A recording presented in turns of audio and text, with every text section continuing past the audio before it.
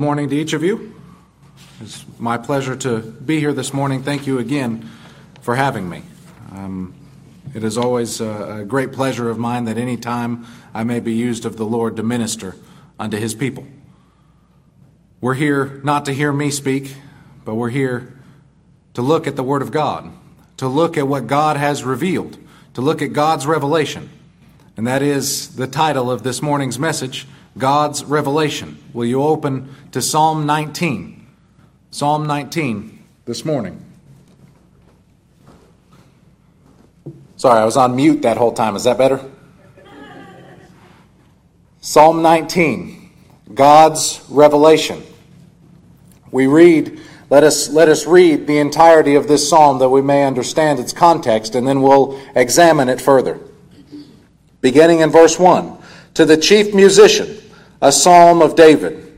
The heavens declare the glory of God, and the firmament showeth his handiwork. Day unto day uttereth speech, and night unto night showeth knowledge. There is no speech nor language where their voice is not heard.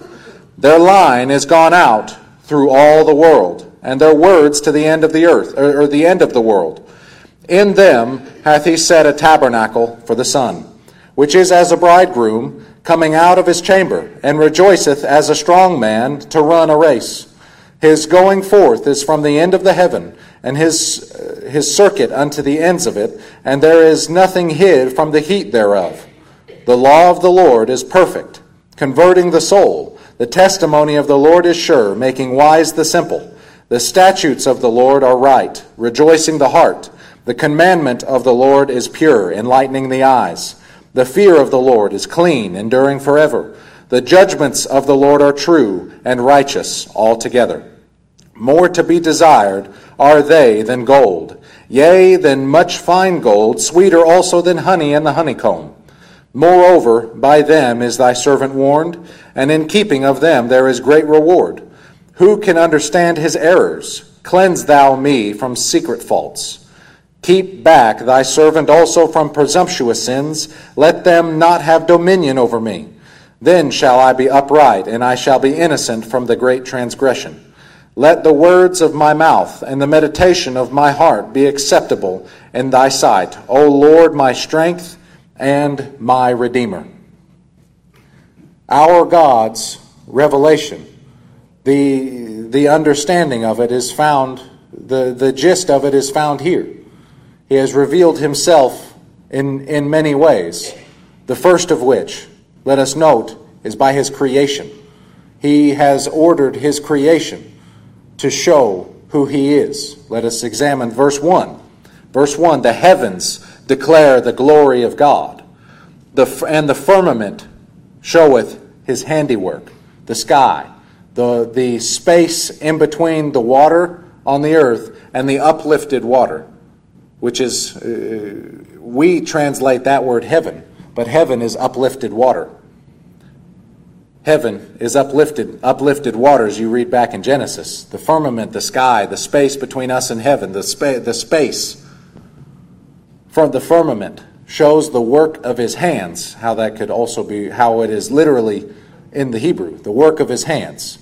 God has ordered his creation to show who he is.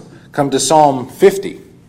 We see this throughout his word, that he states things such as this. Psalm 50 and verse 6. And the heavens shall declare his righteousness. Why? For God is judge himself. Selah, or think on that he has ordered the heavens to declare his righteousness, to show forth, to make it known that he is righteous and that we are not. And that he is judge himself and that we are not. That man is not the judge, but God is. Psalm 97 speaks much the same way. I show you these scriptures so that you know it's not just I'm applying my interpretation on the text. We note from the Word of God that Scripture explains Scripture. Psalm 97 and verse 6. Here the Word of God states that the heavens declare his righteousness and all the people see his glory. Again, he has ordered his creation to declare those things. He has ordered his creation in such a way that the words of them go out and that there is no end to their line. We read back in our text in verse 2, day unto day uttereth speech. Do you know that every day his creation speaks that to the world, that he is creator and that he is God and that he has glory and that he is righteous, that he is holy and we are not?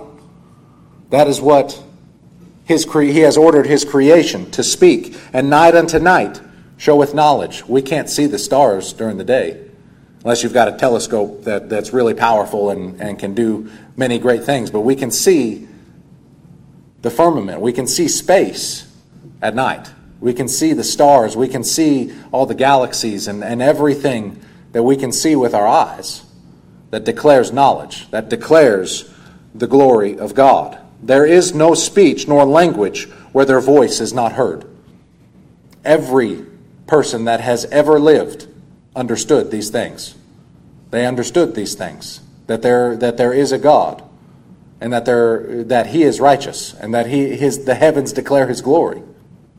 Now we understand that not everyone acts on that. Only God can make one act on that. We'll get to what man does with that knowledge in just a moment. But this is there.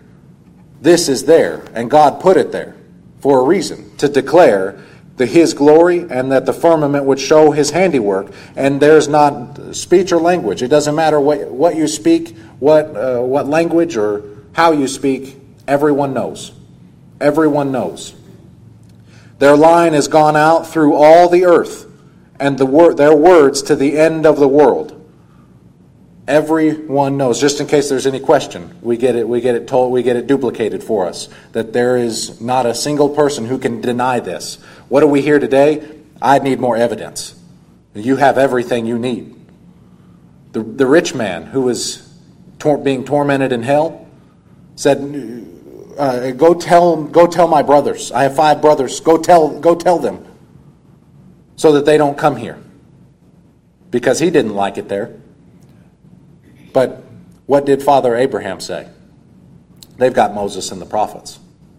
If they don't believe them, if they don't believe God's word, it doesn't matter. They won't believe even if someone rises from the dead.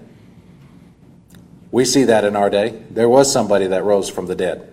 They don't believe. We need a sign. We need more evidence. We need more wisdom. This is sophistry, as the Gentiles would say, and that's exactly what we hear today.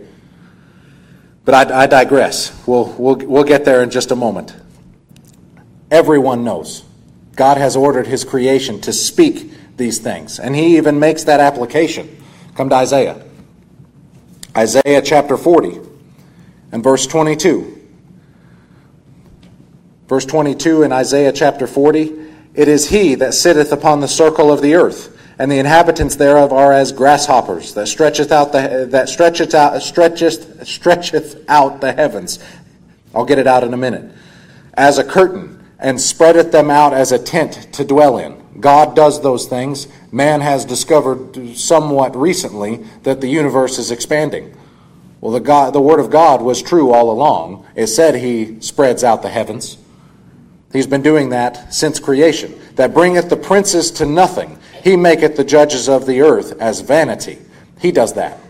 He does these things. Yea, they shall not be planted. Yea, they shall not be sown. Yea, their stock shall not take root in the earth. He shall also blow upon them, and they shall wither. The whirlwind shall take them away as stubble. God makes men to be useless and full of vanity. To whom then will ye liken me? Who will you compare me to? Or who shall be my equal? Saith the Holy One. We can't compare God to anything. That's right. We can't compare him to anything and get an accurate representation. That's why he said, anything in heaven, don't make a picture of it. You can't get it right. You can't get it right. It'd be a graven image because it's wrong. We can't picture God's glory. We can't put it in a picture and have it be an accurate representation of the Lord God. And Jesus walking on the earth, it's a different story. But things in heaven, we can't make a picture of. We can't make an accurate picture of the things in heaven because there is no equal. But what does he say here in verse 26? You want the closest that we could ever get to? The closest that we could ever get to the infinitude of our Lord God. Verse 26, he says, lift your eyes on high, and behold, who hath created these things. You want the closest you'll get to me in this world? The closest our puny minds will ever understand in this life of the infinitude of our Lord God. His heavens, lifting our eyes up on high, looking at what he has created. Space, they try and measure it, but it might as well be infinite. That's what our God is like. He is infinite. We cannot get close to him, but he makes that application. Lift your eyes on high, and behold, who hath created these things, that bringeth out their host by number. He calleth them all by names, by the greatness of his might, for that he is strong in power. Because of his power, because of how strong he is, not one of the stars in the heaven, in space, fails. Because he upholds all things by the word of his power. Amen. By him, by the Lord Jesus Christ, do all things consist. He holds everything together. When the Lord Jesus, on the Sabbath day, when they took of the wheat and they ate it, and the Pharisees said, we got you. We've been waiting for you to take a misstep. And we finally caught you. You're working on the Sabbath. And he said, my Father worketh, and I work. He's referring, the Jews had an understanding that God had to work on the Sabbath day. Even though he took a rest in Genesis, he had to work. Otherwise, the universe would implode. He had to hold everything together, and he does have to hold everything together. There will be a day when he lets go, and the elements will melt with fervent heat. There'll be an atomic implosion, the likes of which has never been seen. When he stops working, the Lord Jesus said, that's me.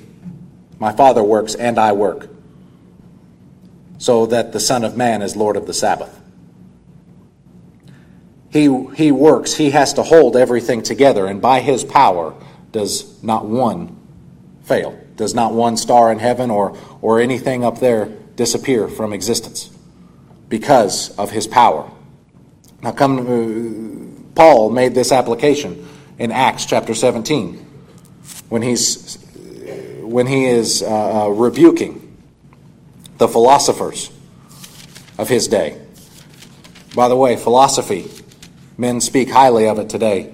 It's two Greek words, phileo and sophia, love of wisdom.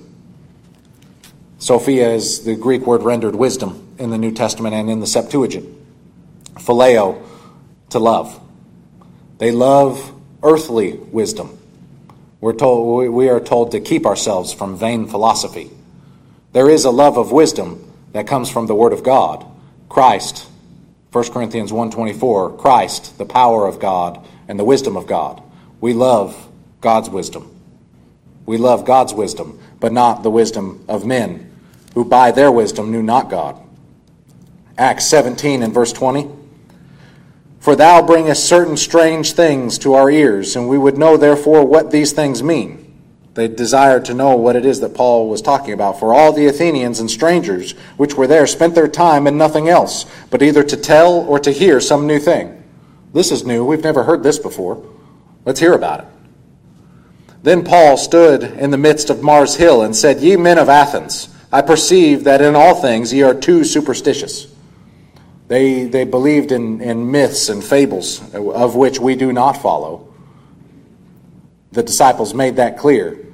We have not followed cunningly devised fables or myths, but we were eyewitnesses of his majesty. They were eyewitnesses of the Lord Jesus on the Mount of Transfiguration. Paul wasn't there, but he's saying, you believe in wrong things. For as I passed by and behold your devotions, or your altars, I found an altar with an inscription, to the unknown God, whom therefore ye ignorantly worship. him declare I unto you. Men ignorantly worshiping God is no worship at all. You see, back in Leviticus, when the sons of Aaron offered strange fire to the Lord, to Jehovah. They even offered it to the right God. But he said, don't do that. And he killed them. Ignorant worship is no worship at all. So here he's rebuking them. God that made the world and all things therein, seeing that he is Lord of heaven and earth, dwelleth not in temples made with hands. He did, in an Old Testament context, dwell in the temple. But Solomon understood that he did not dwell just in the temple, that it was a picture of something else. Solomon, when he was dedicating the temple, or he didn't say Father, he said, Lord, heaven of heaven cannot contain you, let alone this temple, this house which I have built. The heaven of heavens. The heaven where his throne is. There's three heavens. Paul said he was called up to the third heaven. The heaven where God's throne is. Heaven where the skies are, where the birds fly, where the planets are, where God's throne is, the third heaven. The heaven of heavens cannot contain our Lord God, let alone the temple that Solomon had built. He understood that, and that's what Paul's referencing. Neither is he worshipped with men's hands as though he needed anything, seeing he giveth to all life and breath and all things. If we could give him something he needed, then he was lacking something. There was something he was missing. If he needed us to worship him, how could he give us life and breath and all things? If he needed something. That's what some men think, that why we worship. Oh, because God needs you to worship. He needs that self-actualization. He needs people to worship him. Nonsense. We worship him for our good. Our good. That's for our benefit. He doesn't need it. We can't help. We sang redeemed. Redeemed by the blood of the Lamb. How can we not worship that Lord who has redeemed us? We can't help it. We can't help but want to. Here, their gods needed something. Their gods needed to be stood up. You remember when the Ark of the Covenant was taken by the Philistines and set next to Dagon, their god, so that they could worship the God of Israel right next to their idol. And the next day they came in and their idol was fallen on his face. And what did they do? They had to stand him up. What a puny God that you have to stand up, that you have to pick up off the ground and stand him back up. The next day, his head and his arms his hands were chopped off, and they understood, and they were smote with a great plague. They understood, and they even said, the hand of the God of Israel is upon us. He is the one who's doing all of these things. Let's move this to the next city, because misery loves company. They wanted the other cities of the Philistines to join in on their misery, until they finally said, out with the Ark of the Covenant, because they weren't supposed to have it. But I digress. There's one God, and he does not need anything. He does not need anything from us. And he hath made of one blood all nations. Adam, we all descend from Adam. He hath made of one blood all nations of men. All ethnos is the Greek. All ethnicities of men. Sorry, I'm running on little sleep with sick children. So I'm a little tongue-tied. All ethnicities of men did he create from Adam, one blood of men, for to dwell on the face of the earth, and hath determined the times before appointed. He determined all things. He is in charge of all things. This has always been his plan. Everything that has occurred is a part of his sovereign plan. Now that doesn't make men not culpable, because even those who put the Lord Jesus to death, they can only do what God's hand and the predeterminate counsel determined before to be done. But they were still guilty. They were still guilty of conspiring to murder. He determined the times before appointed and the bounds of their habitation. So he even determined where they would live. and the nations that they would indwell, and the borders of their nations.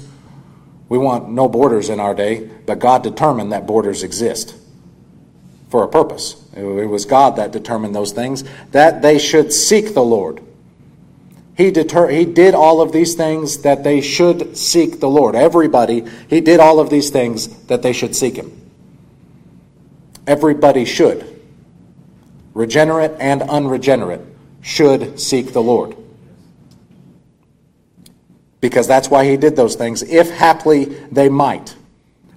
If they might feel after him and find him, though he be not far from any of us. Every one of us, he is nigh to every single person. What do men do with this? We know what men do with this.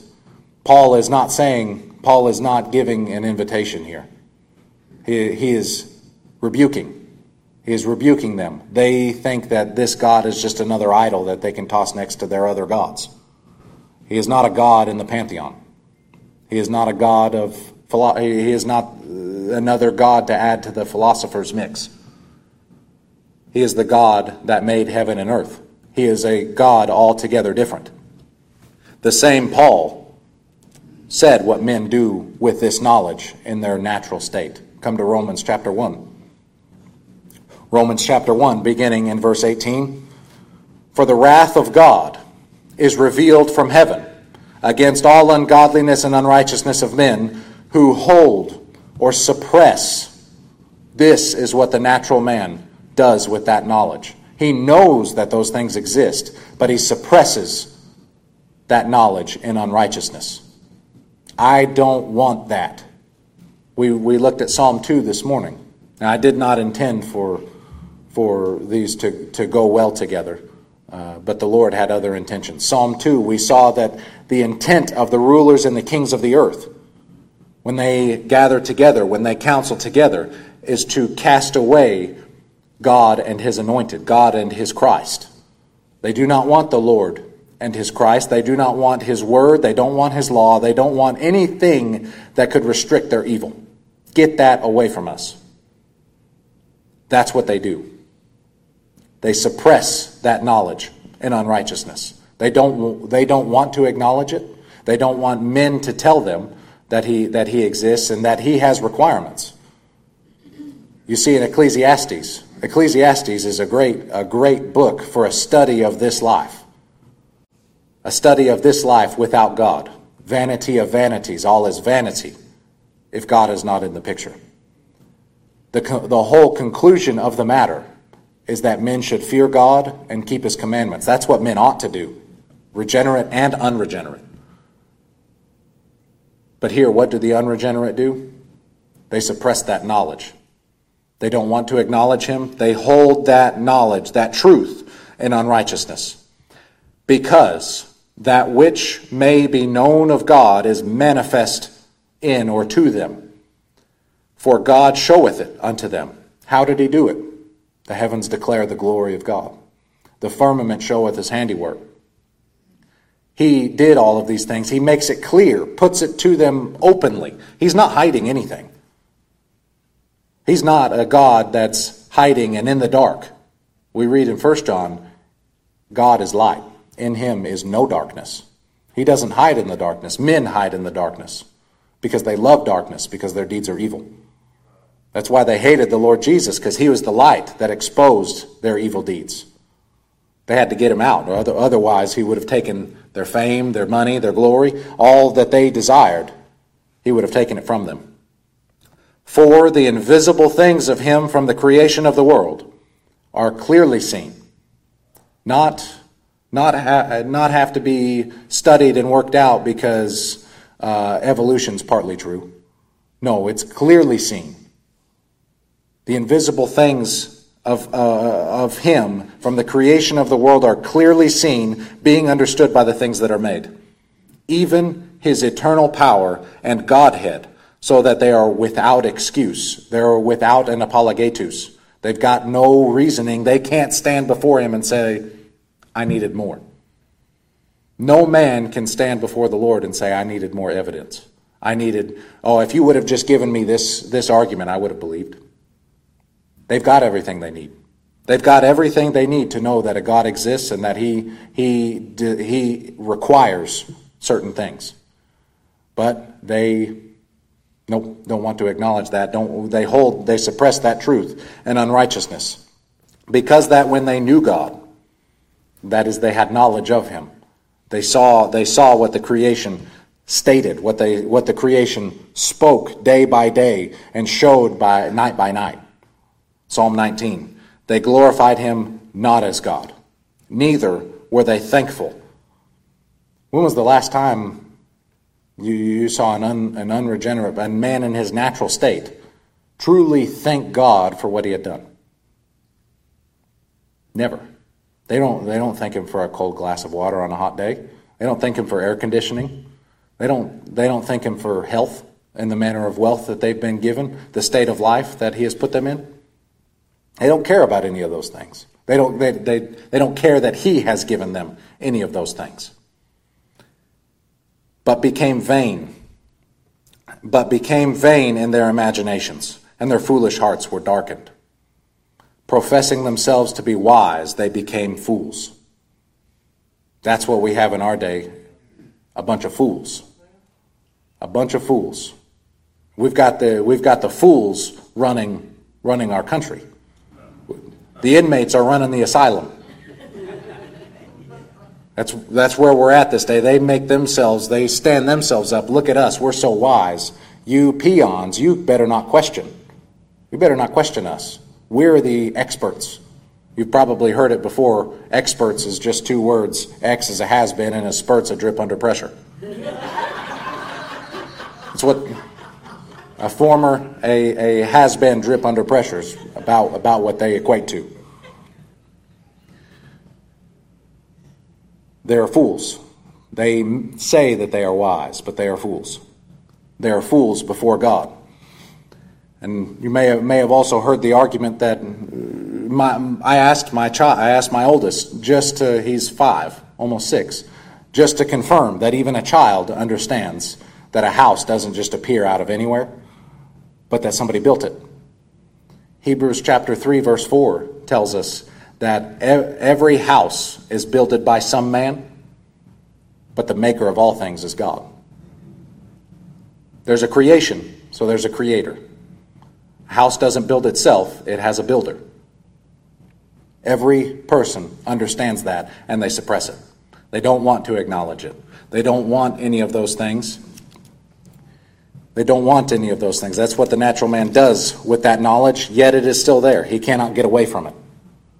Just as in Psalm 2, the Lord laughs at the puny man's attempt to get away from His word, to get away from Him and His anointed one and His Christ. Back to Psalm 19. We'll make it through this whole psalm. I must hasten to get through the rest of it. The end of verse 4. In them, that is, in His words that go to the end of the world, hath He set a tabernacle for the sun. How did He do that?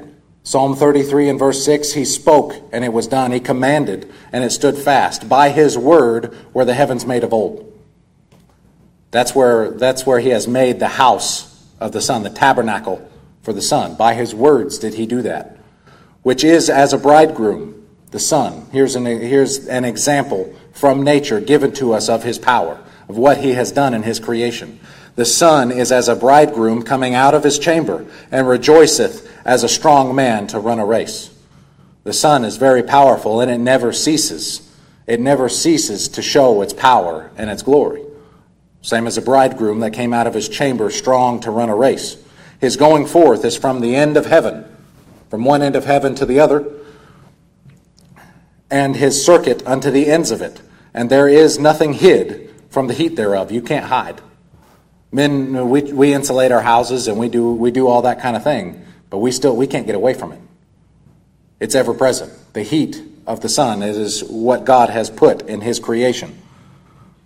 Now, this would seem, upon first glance, that context changes and these are two completely unrelated sections of the psalm, but they are not. It is how God has revealed himself. 1, through his creation. 2, through his word. Let's look at verse 7. 7 through 9. The law of the Lord is perfect. How has he revealed himself? Through his creation, making it known to everybody. How has he further revealed himself? His word. The law of the Lord is perfect, converting the soul. The testimony of the Lord is sure, making wise the simple. Those who thought they might have been wise, when they have their eyes opened to the law of the Lord, the testimonies of the Lord, the word of God, they're made wise then. They were simple beforehand. They were not smart. They were not wise before. When the eyes are opened to the scriptures, then is the simple made wise. The statutes of the Lord are right, rejoicing the heart. The commandment of the Lord is pure, enlightening the eyes. The fear of the Lord is clean, enduring forever. The judgments of the Lord are true and righteous altogether. He has revealed himself through nature and through his word. And his words are pure. Come to Psalm 12. Psalm 12. Why has he preserved his word all this time? He has preserved it for a purpose. God, anytime he does something, it has a purpose. It may seem to us like this is awful what we're going through, but it has a purpose. He works all things for good to them who love him, to those who are the called according to his purpose. He works all things for good. Psalm 12 and verse 6. The words of the Lord are pure words, as silver tried in a furnace, purified 7 times. Purified silver that's been purified 7 times. When you heat it up, the stuff that you don't want, I'm drawing a blank, the dross, yes, would rise to the top, and then you'd scoop it away, and then you have refined silver. You do that 7 times, you're going to have really pure silver. That's what the word of God is. The purest of words. The purest of words. Thou shalt keep them, O Lord. Thou shalt preserve them from this generation forevermore. His word, he has preserved it for us to this very day. It has never been lost. It has never been forgotten, because he preserves it for his people. He preserves it for that purpose. Proverbs 30 and verse 5 tell us again that his word is pure. So, Psalm 138 and verse 2 reads this way, gives further insight to what he has done with his word. Psalm 138 and verse 2. I will worship toward thy holy temple and praise thy name for thy loving kindness and for thy truth. For thou hast magnified thy word above all thy name. If he has magnified his word above his name, the Lord Jesus, his name is above every name. That at the name of Jesus, every knee will bow. But he has magnified even his word above that. A perfect name and a perfect word. A perfect name and a perfect word just for us. 2 Peter. Peter speaks in this way about God's word. How he has revealed further. The theologians refer to it as special revelation. God's word is special revelation. He had to act, or else we would never know these things. He had to act, or we would never know. The Lord Jesus talked about that to the disciples, Matthew chapter 13. Blessed are your ears, for they hear. Blessed are your eyes, for they see. For many men of old desired to see these things that you see, and to hear these things that you hear, but have not. They desired to understand more of God, of what God's plan was, but God did not grant them that understanding. They did not have the full revelation of God that we have. We have the fullness of God's revelation. There is no more. We'll see how this revelation unfolds, what he does with it. But God's not going to speak and add another book. There's nothing that came after the book of the Revelation. 2 Peter, in verse 1 and verse 16. For we have not followed cunningly devised fables, when we made known unto you the power and coming of our Lord Jesus Christ, but we were eyewitnesses of his majesty.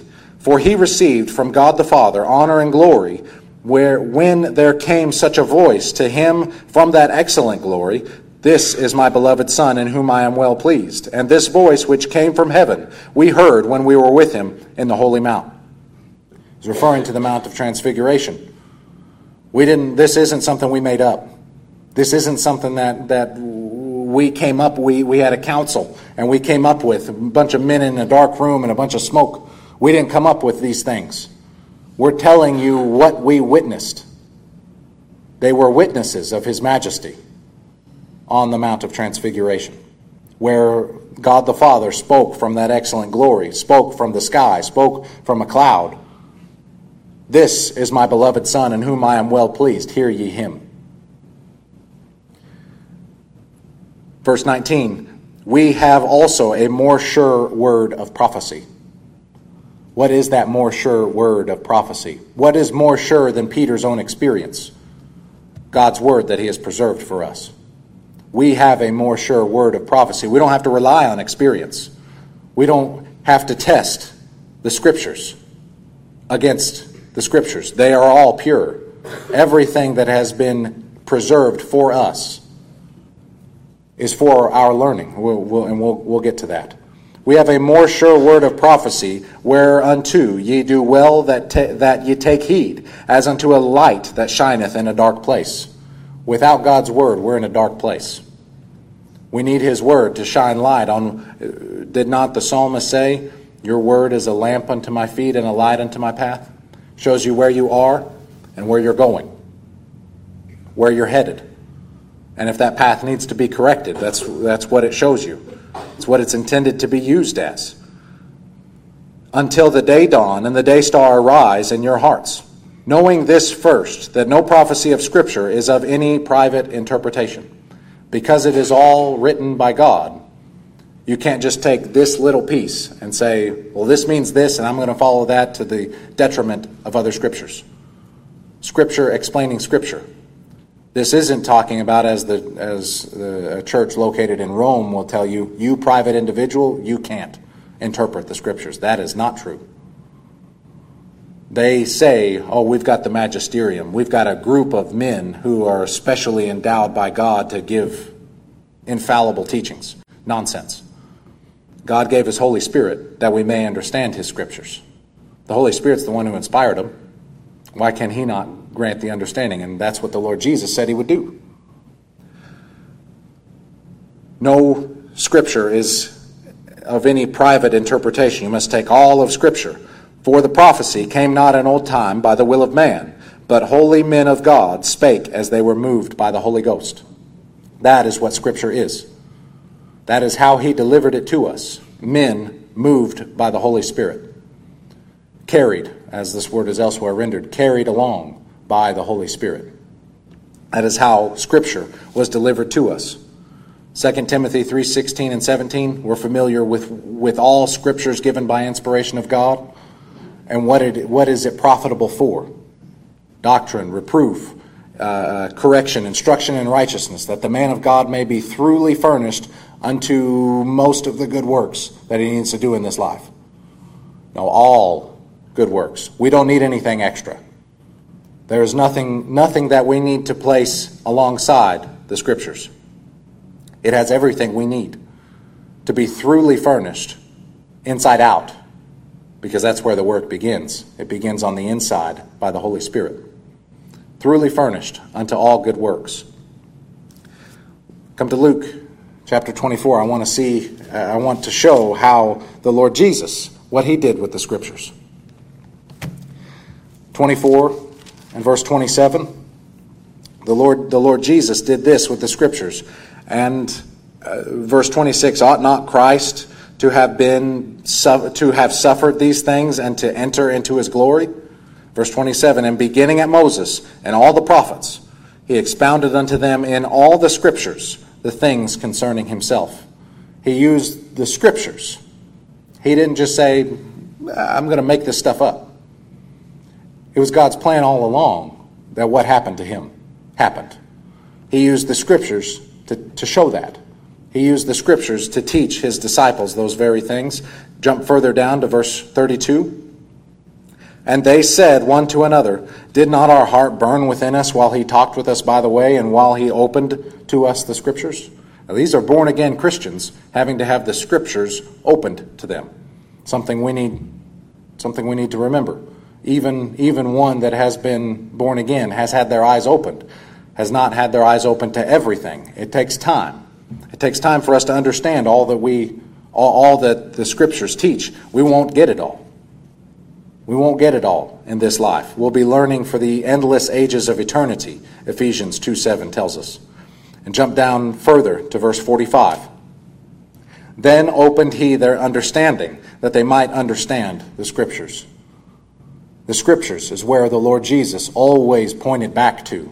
Always pointed back to the Scriptures. Always pointing back to the Word. Have you not read? Have you not heard? Have you not seen what God wrote by the prophet? Scriptures were vital, are vital. They were vital to the Lord Jesus, and they are vital to us today. They are how God has revealed these things to us. It is what we have to refer to. The third way that I'd like for us to examine very quickly how God has revealed himself. Come to Hebrews chapter 1. How God has revealed himself to us. Hebrews chapter 1 and verse 1. God, who at sundry times, or at various times, many portions, and in divers manners, in many different ways, spake in time past unto the fathers by the prophets. That's how he delivered his word, was he spake to the fathers by the prophets. Hath in these last days spoken unto us by his Son. The Son of God, the Lord Jesus, he is the ultimate revelation of God. He ended his canon, if you will. He ended his Scriptures with the revelation. Men take that and say, oh, the revelation, it's about, end times and the world's going to come to an end. And it is. But in the very first sentence, it tells you what that book is about. It is the revelation, not of the end times, but of Jesus Christ, the Son of God. It is an unveiling. Apocalypsis is an unveiling. It's not an apocalypse like we think of today. That is where we get our word apocalypse. But apocalypse means unveiling. It is an unveiling of who Jesus Christ is and what he is going to do. It isn't something, the Lord Jesus Christ is going to do everything that's described in there, but its focus is him, who he is and what he's going to do. But he hath spoken unto us in these last days by his Son, whom he hath appointed heir of all things, by whom also he made the worlds. That is the ultimate revelation of God, his Son, the Lord Jesus. What the Lord Jesus did, come to John 1:18.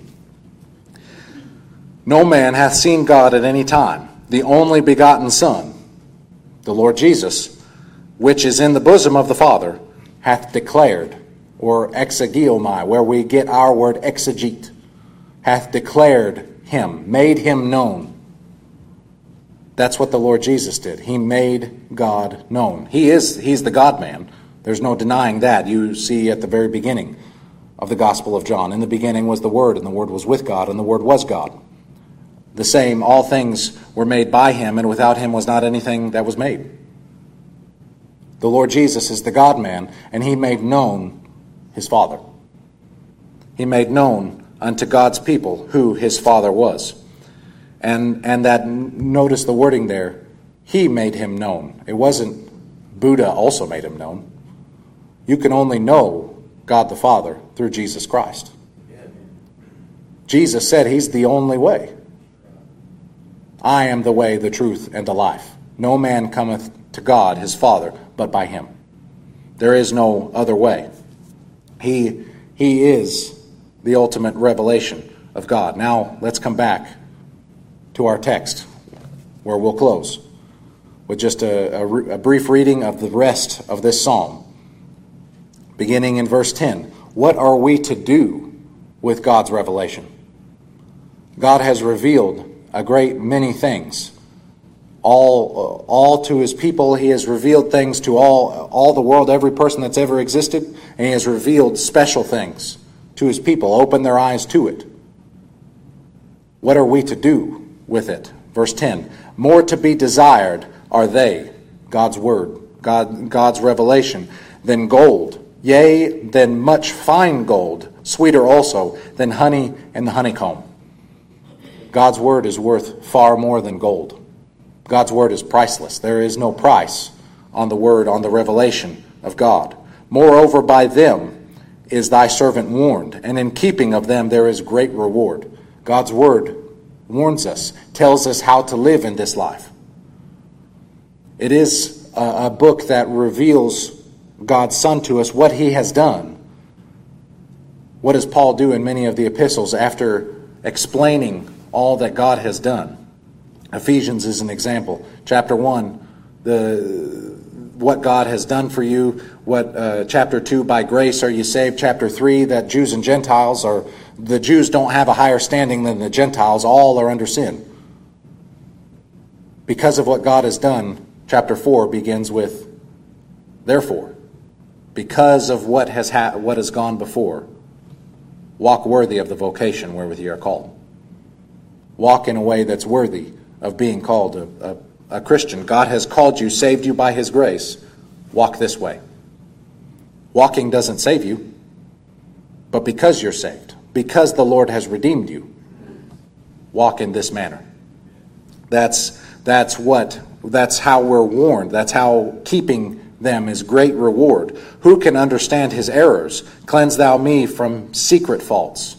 We have sins that we don't fully understand. There are sins that we sin by omission, and we sin by not doing something. Sin by not doing, and sin that we don't know about. Secret faults. Cleanse me from those. Open my eyes to them that I may not commit them any further. How does he do that? Through his word.